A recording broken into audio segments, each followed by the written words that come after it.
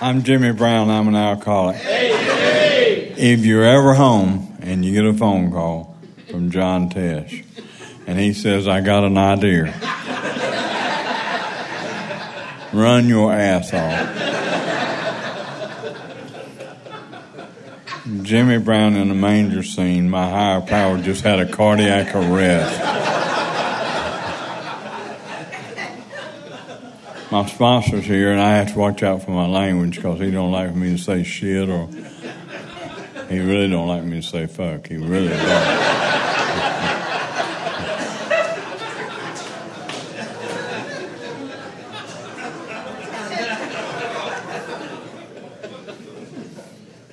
I have no idea what I'm going to say. Bill told me, he said, you just talk about 20 minutes and quit. I said, I'll be the best speaker 16th Street ever had. I never seen anybody talk too short they didn't love. I've seen some people talk over and they want to kill him. That won't happen to me. I am, for those of you that don't know me, there's 3 or 4 don't, the reason I'm up here, I have a medical problem. I have Parkinson's. And sometimes I can stand at that podium and just do great. And believe me, that you'd rather hear me sitting up here than have to get up and help me get off my fat ass after I hit the floor. So that's what I'm doing up here. I'm also up here because I'm an alcoholic. And this AA saved my life. I took my first drink at 15 and my last one at 39. And come from a long line of alcoholics. I'm kind of like the cat that was making love to the skunk. I didn't quit because I wanted to. I quit because I had to.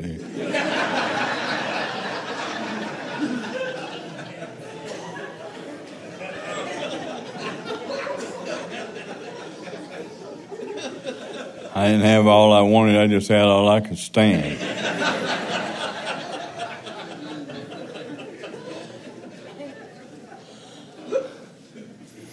Bill, I haven't said anything bad yet. Don't keep your hands crossed. I've been thinking about my family. My father had 4 brothers and 3 sisters, and every one of the guys were alcoholics. 2 of them got sober in AA, and the other ones, my father being one, never did get sober. And I think about that. I think about that when I think about the disease of alcoholism, cunning, baffling, and powerful. And you know, when I took my first drink, I had no idea what to face. I was skeptical because of my father. But boy, when it hit the bottom, I said, where have you been all my life?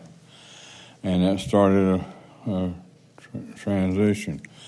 I'm also speaking tonight because 2 of the closest people in my life are picking up chips. One of them is my wife. She is the closest person in my life. Another one is my good friend Otis, and we'll get to that later. And I got some people here that I sponsor, and they're good friends, and I'm glad of that too. Anyway, I have no idea what I'm going to say. I keep saying that, and I keep talking.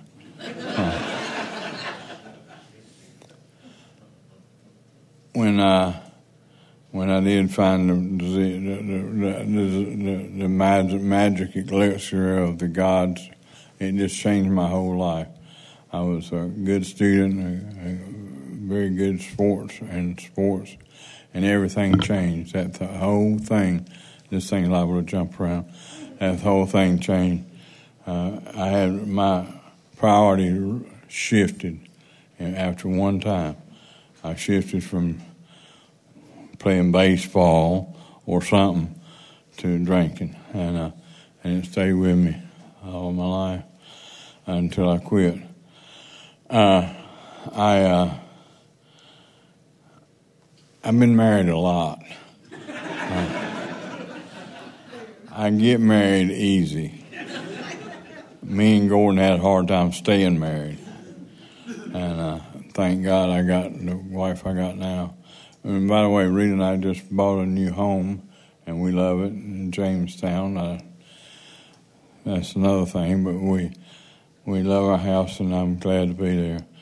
She just finished a master's program at East Carolina, and Drew takes all the credit because he said that's why she went, and she didn't know Drew. But anyway, so when I went off, you know,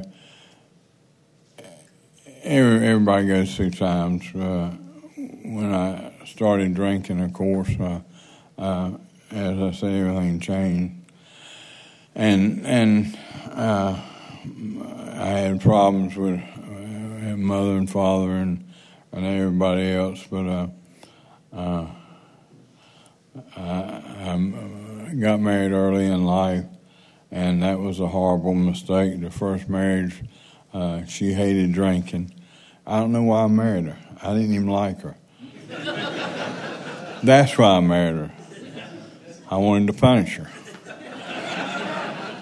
And I punished the shit out of her. Couldn't stand to be drinking. I don't understand. But I was thinking about this today, too.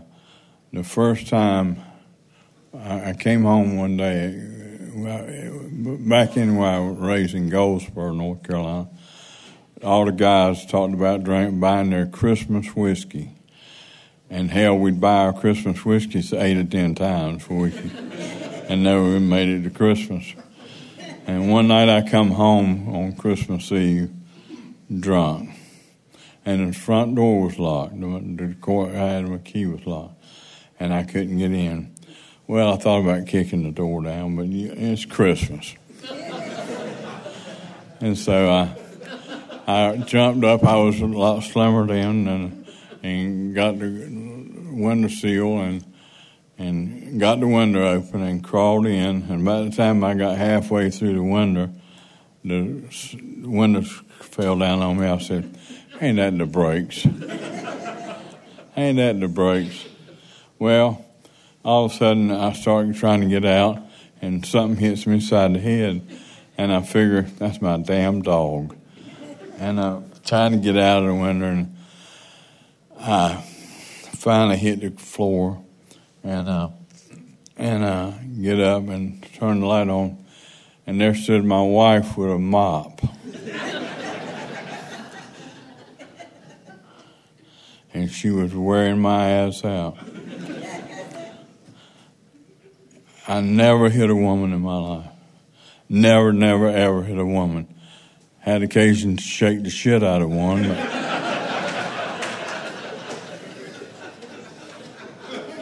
didn't have any more problems with the mop. But that's just how things happen. That day she left me, and that was to be something repeated a lot. And the police come. There's something about that. The police are different about this hitting woman. They don't like shaking either. So I had to learn a lesson there. And that's where it went. I mean, it was always something. I was wrecking cars. I was just one thing after another. And so we would get ready to have a divorce, and we'd have a child to save the marriage. And that would just speed it up some, the divorce. And I had 2 children by her, and she left, thank God. And but I couldn't be by myself, and I had to get a victim. And so I found another one, and that's just the story of my life. And but this one was a good one. She drank. She drank with me. If I said, well, the first time we went out, I was still married, of course, and we were at Virginia Beach and raising hell. And I got up that morning about 6 o'clock. I was hard when I was needing a drink. I was hard to stay in the bed.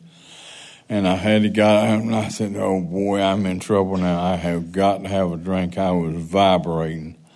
And I looked, I knew where it was, and she was asleep. So I went over there and poured me a drink. And, you know, I hadn't even opened the bottle. And have you ever noticed when you open a bottle of whiskey and quiet, how much noise it makes?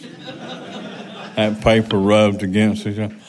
Sound like a B-52 bomber went over.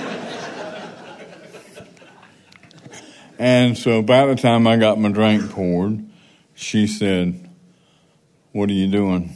I thought, well, nothing from nothing leaves nothing. I might as well tell her I'm having a drink of orange juice. Couldn't totally be truthful, you know. And she said, where's the orange juice? So I poured a little sip in it. And she said that magic thing that every woman that ever wanted to text Jimmy Brown would have to say one time, and that would get it done. She said, where's mine? I said, I love you. When we going to get married? She said we could probably do that, but provided you get out of the one you're in right now. Picky. And so I moved to Greensboro at that time and went to work for a bank, and she, of course, followed me, and I was still married, and that didn't last too long till that ended, and the second marriage started. I was working for a bank in Greensboro, and alcohol makes for bad thinking. I decided to quit the bank and go to and open up a convenient mart. Now, putting an alcoholic in a convenient mart is like giving somebody a shotgun and telling them to not do any damage, because it didn't. That was just another thing I went through, and about the time that's when alcohol really got bad on me. The guy I was in business with was my best friend, and we grew up together in Goldsboro, and we did everything together, and we went in business together. And at 35 years old, he had when your liver goes bad, cirrhosis, and died at 35.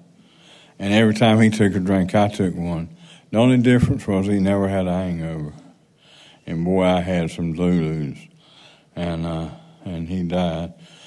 And you know, that should have taught me a lesson, but it didn't. I went to the funeral and buried him down in Goldsboro, and I drove down there drunk. And there I was at a boy's funeral that had died from drinking, and I was drunk. But you got lessons you have to learn. So I went back and I divorced my wife, of course, and married the second wife. Sometimes I get their names confused. So the second wife. And it wasn't too much longer after that one morning I've been on a bad drunk. I was selling cars, and what every car salesman needs to do a good job so they can drink. And I got up one morning. I'd been drunk for a while, and I went into the bathtub room to take a bath, and I was allergic to water in large quantities, so that didn't take long. And I got dressed, and I came out, and my wife says, "Where do you think you're going?" I said, "To work." She said, "Not today." Well, see, what I thought, it was Sunday. I thought, oh, shit, I've made a mistake now. I might get a fear. And I said, "Why not today?" She said, "Because you promised them last night that you would go to treatment today." I said, "Who is them?" She said, "Some guys that come out to see you from AA." And I said, "What in the hell is AA?" And they said, she said what it was. I said, so I realized then I was in trouble. So I went up to the kitchen and took me a gully washer. And I come back in there and I made an announcement. I said, I ain't going to no damn fellowship hall. I don't know what it is, but I ain't going there. And she said, they said you'd say that. And I said, well, what did they say you should say? How about jail? I said, well, tell me a little bit more about fellowship hall.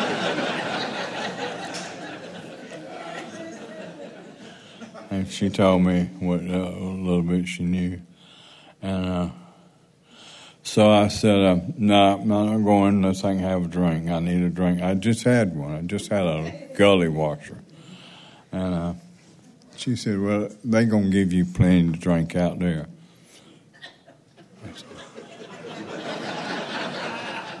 I said, how much is plenty?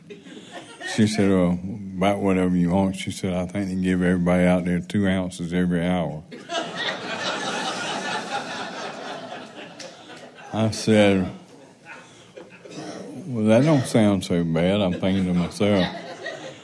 I said, hell, I can probably steal enough to stay drunk. So she said, I said, okay, I may change my mind. I'm going. So she gets me in the car, and we don't know where fellowship hall. We can't find it right up down the road. Find it. And went in, and she got me in, and she ran. She got in the car and ran 100 miles an hour getting away from there. And the nurse got me over there, and she says, talking to me about stuff. And she's asked me all these questions, that they ask, name and rank, their address on. And I give her the timeout. If you come here and speak and you talk past 9 o'clock, I'll give your ass the timeout. I give her the timeout. I said, Miss Nurse, I want to ask you a question. Have I been nice? She said, yeah. I said, have I said anything out of the way to you? She said, no. I haven't cussed, have I? She said, no. I said, could I ask you a question? She said, yes. I said, when do I get an advance? Can I get an advance on my first drink? She says, well, you can have anything to drink you want to. We got water, ginger ale, Coke. I said, ma'am, you must be from the country. You're a little slow. I need my first drink of whiskey. She said, oh, you don't get any of that out here. I said, my wife said I did. She said she lied. I said, that bitch. I knew she was a liar. I said, well, we got a problem. I said, I'm getting ready to get out of this damn place. And I'm getting ready to tear this place brick by brick, and you're in the damn way. And she shot me in the arm or something, and I went to Betty Byland and woke up the next morning in treatment, incarcerated. I thought, oh, Jesus, how did this happen? So I walk out there in the main place, and I'm speaking to people, and they're speaking to me, and I'm thinking, these people are too loud. They were giving me a fit. I need to get the hell out of here. So I asked the lady, the nurse, I said, do you have a newspaper? It was Sunday morning. She said, yeah, it's right out there. And I went out and looked, and I couldn't find it. I said, I don't see it. She said, it's right up there at the gate. I said, have you got a car I can use to get up there? She said, no, you can walk your fat ass up there and get it. So I thought, well, I'll pay you back. So I start walking that way, and it's 1.5 miles exactly. And I think, well, I need to get the hell away from here. But I'm so jumbled up in my brain. I know that's 29, but I don't know which way is north and south. I'm trying to figure out, I sure as hell don't want to go to Reidsville. So I'm going to I got to figure out which way is Greensboro. And I'm standing out there trying to figure all this out. And a car come up behind me, and it was a lady I found out later worked in the kitchen. And that car had a muffler. It was in the trunk. 'Cause she showered down on it by the time she got to me, and I climbed a tree. I thought I was going to have a nervous breakdown. My heart was beating so fast I could see the shirt move. And I thought, well, hell, I don't want to stay out here and die. Nobody will know who I am. They'll run over me or something. So I go walking my fat ass back to and go into treatment. Yeah, officially into treatment. We were having a meeting one night, and this girl says, one of the inmates, she says, I have a question asked. She says, about Jimmy Brown. I thought, well, this will be good. She says, why is he so happy? I said, well, I probably need to hear this. She said, he's laughing all the time, always cutting up bullshit. And I'm sad, and the rest of us are mad. We don't know why he acts like that. And I tell you what, I would tell you what I've told him, but I'm in church, and my sponsor's sitting over there, and I can't tell you. But she was right. I was out there playing, shooting pool, playing ping pong, talking to all the girls, and never was taking anything serious. So I got out of there, and they told me to find a sponsor, and they should give me a suggestion, and I went and found him, and he was selling cars to me at the same place I was. And he said, Jimmy, I'm not real sober myself. He said, you need to find out. I said, nah, don't worry about it. I'm going to teach you how to do this. I said, call me every day. If you feel like you want to take a drink, call me. 2 days later, he's drunk. Drinking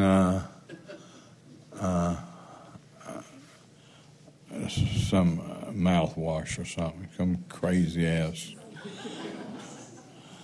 So I didn't have a sponsor, so I riding down the road, and I lifted my visor down. I had a mirror on it, and I said, well, how about you, Jimmy? Could you be my sponsor? I said, yeah, okay. And if you're your sponsor, you have a fool for a sponsor. And I had a fool. Stayed sober about 3 months. And we planned a trip, the dealership to Florida, to a new car show. And I was going to be the driver, designated driver. And I was going to drive all the way to Florida. I didn't even make it out of town. They switched drivers before I ever got to the damn city limit. And that was the start of I tell you, that's the start of a bad time in my life, because I was drunk and I didn't want to be drunk, and every time I took a drink I wound up drunk because I was so upset about it, and it's just a horrible way to live. And just alcoholism is cunning, baffling, powerful, and it really is. It takes all the fun out of life. But we were married, and we had a child, and every time, once again, the marriage got in trouble, so we had a child, and that never works. Started going to AA, and I picked up some damn many start-over chips that a group of old-timers come to my house one time and asked me to give some of them back. They were running a little short. And I had no modesty. I would sit in the parking lot and drink and come into a meeting, and everybody could smell you, And I figured you couldn't smell it because I was drinking vodka.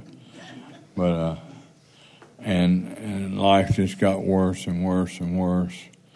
And I had an old man came in my life by that time. Rupert was his name. Some of y'all know him, Bill. And Rupert my wife, he came over to see me one time. And the way Rupert operated, he's an old timer. The first time he saw you, he'd be real nice, and then he'd turn into a son of a bitch. And so the second time, my wife called him because I was drunk. He come over there, and he says, "What did he do?" She said, "Well, he wound up on the outside on the back porch naked, looking for his whiskey." And he said, "That's fine. Take a picture of that. We want to show that in court." And I think, what the hell are you doing over here, right? I said, "Well, Rupert, it was thank you for coming. We appreciate." He said, "Y'all got any coffee?" I said, "No, we don't have coffee." My wife said, "Well, I'll make you a pot of coffee." I thought, Lord God, he'll drink a whole pot of coffee. And it was that way the whole time. And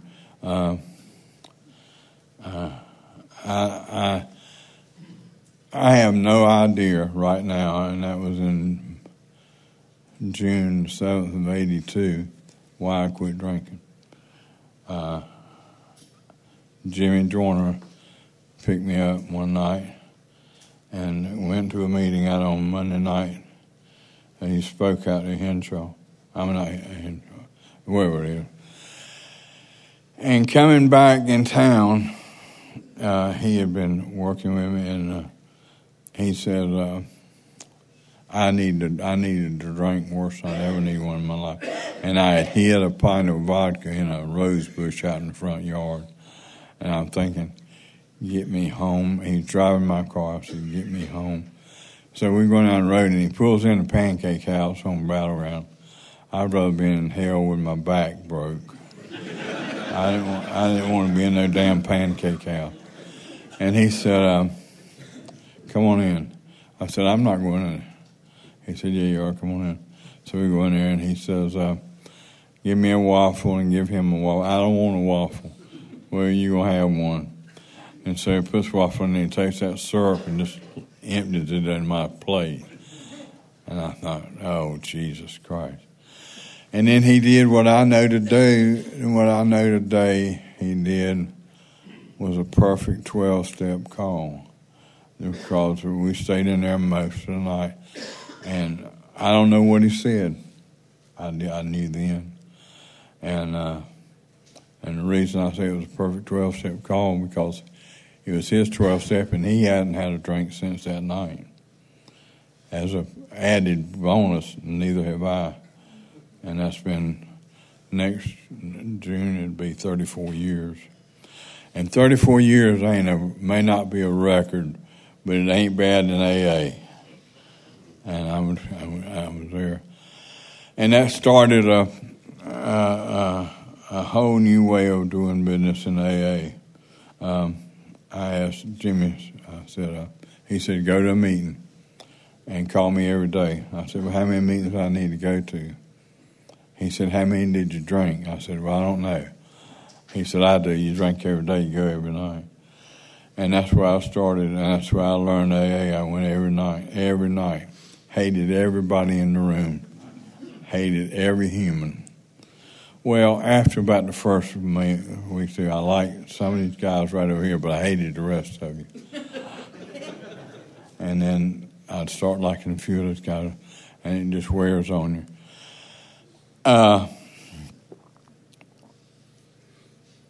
The thing I love about AA is that it introduced me to a higher power. I had none. I had no God in my life.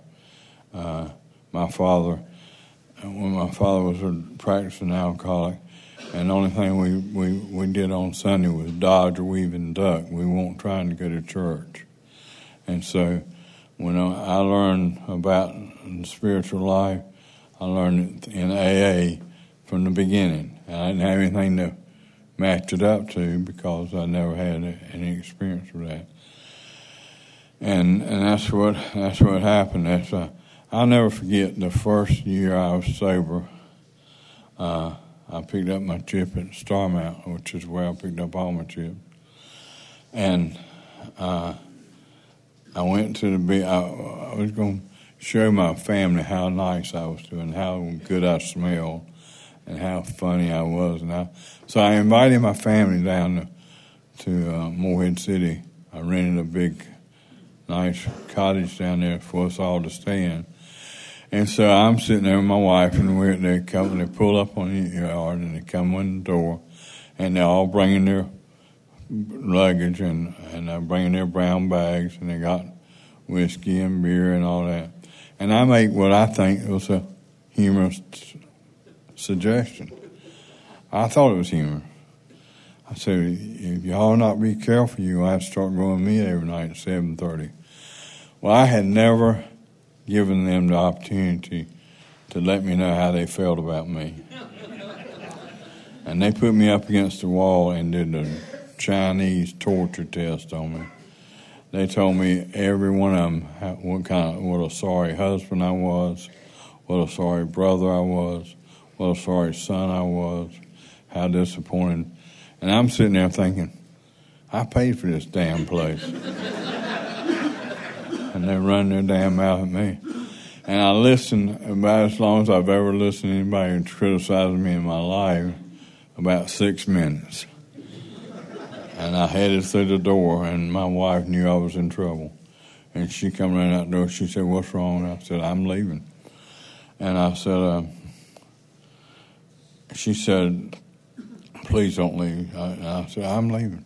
She said, no, I'll go with you. I said, no, I don't want you to go with me. She said, yeah. I said, I'll tell you right now what I'm going to do. I'm going to go get me a bottle of whiskey and drink it and come over here and see how many of them I can throw through that plate glass window, mama first. And so we get in the car, and she's trying to talk me down, and I'm boiling. And I'm going to the ABC store, and I pull in a Food Line to get the chaser, get me some chaser. And I'm standing in line at the checkout with my chaser, and I run head on into a man called Early Jones from Greensboro, North Carolina, AA. And he had just celebrated a birthday, and he says, I heard you celebrate a year. I said, I have. And he said, I want to tell you how proud I am of you. And he said, I'm having a tough time in my life. And I said, you're having a tough time. You don't even know how to spell tough time. He said, would you mind going to some meetings with me this week? I said, well, I mind going to some meetings. Hell, I go there and live. So we went over to my car, and I said, Early, can I talk to you just a minute? And I shared with him what had happened to me. And he says, he told me what to do. He told me what the AA thing to do was, make amends. And he said, they may or may not accept it. It don't matter. What matters is that you'll be doing it. And then call me. So I did what he said, and they were unusually receptive to it. I don't know why, but they were. So Early and I went to a meeting every night.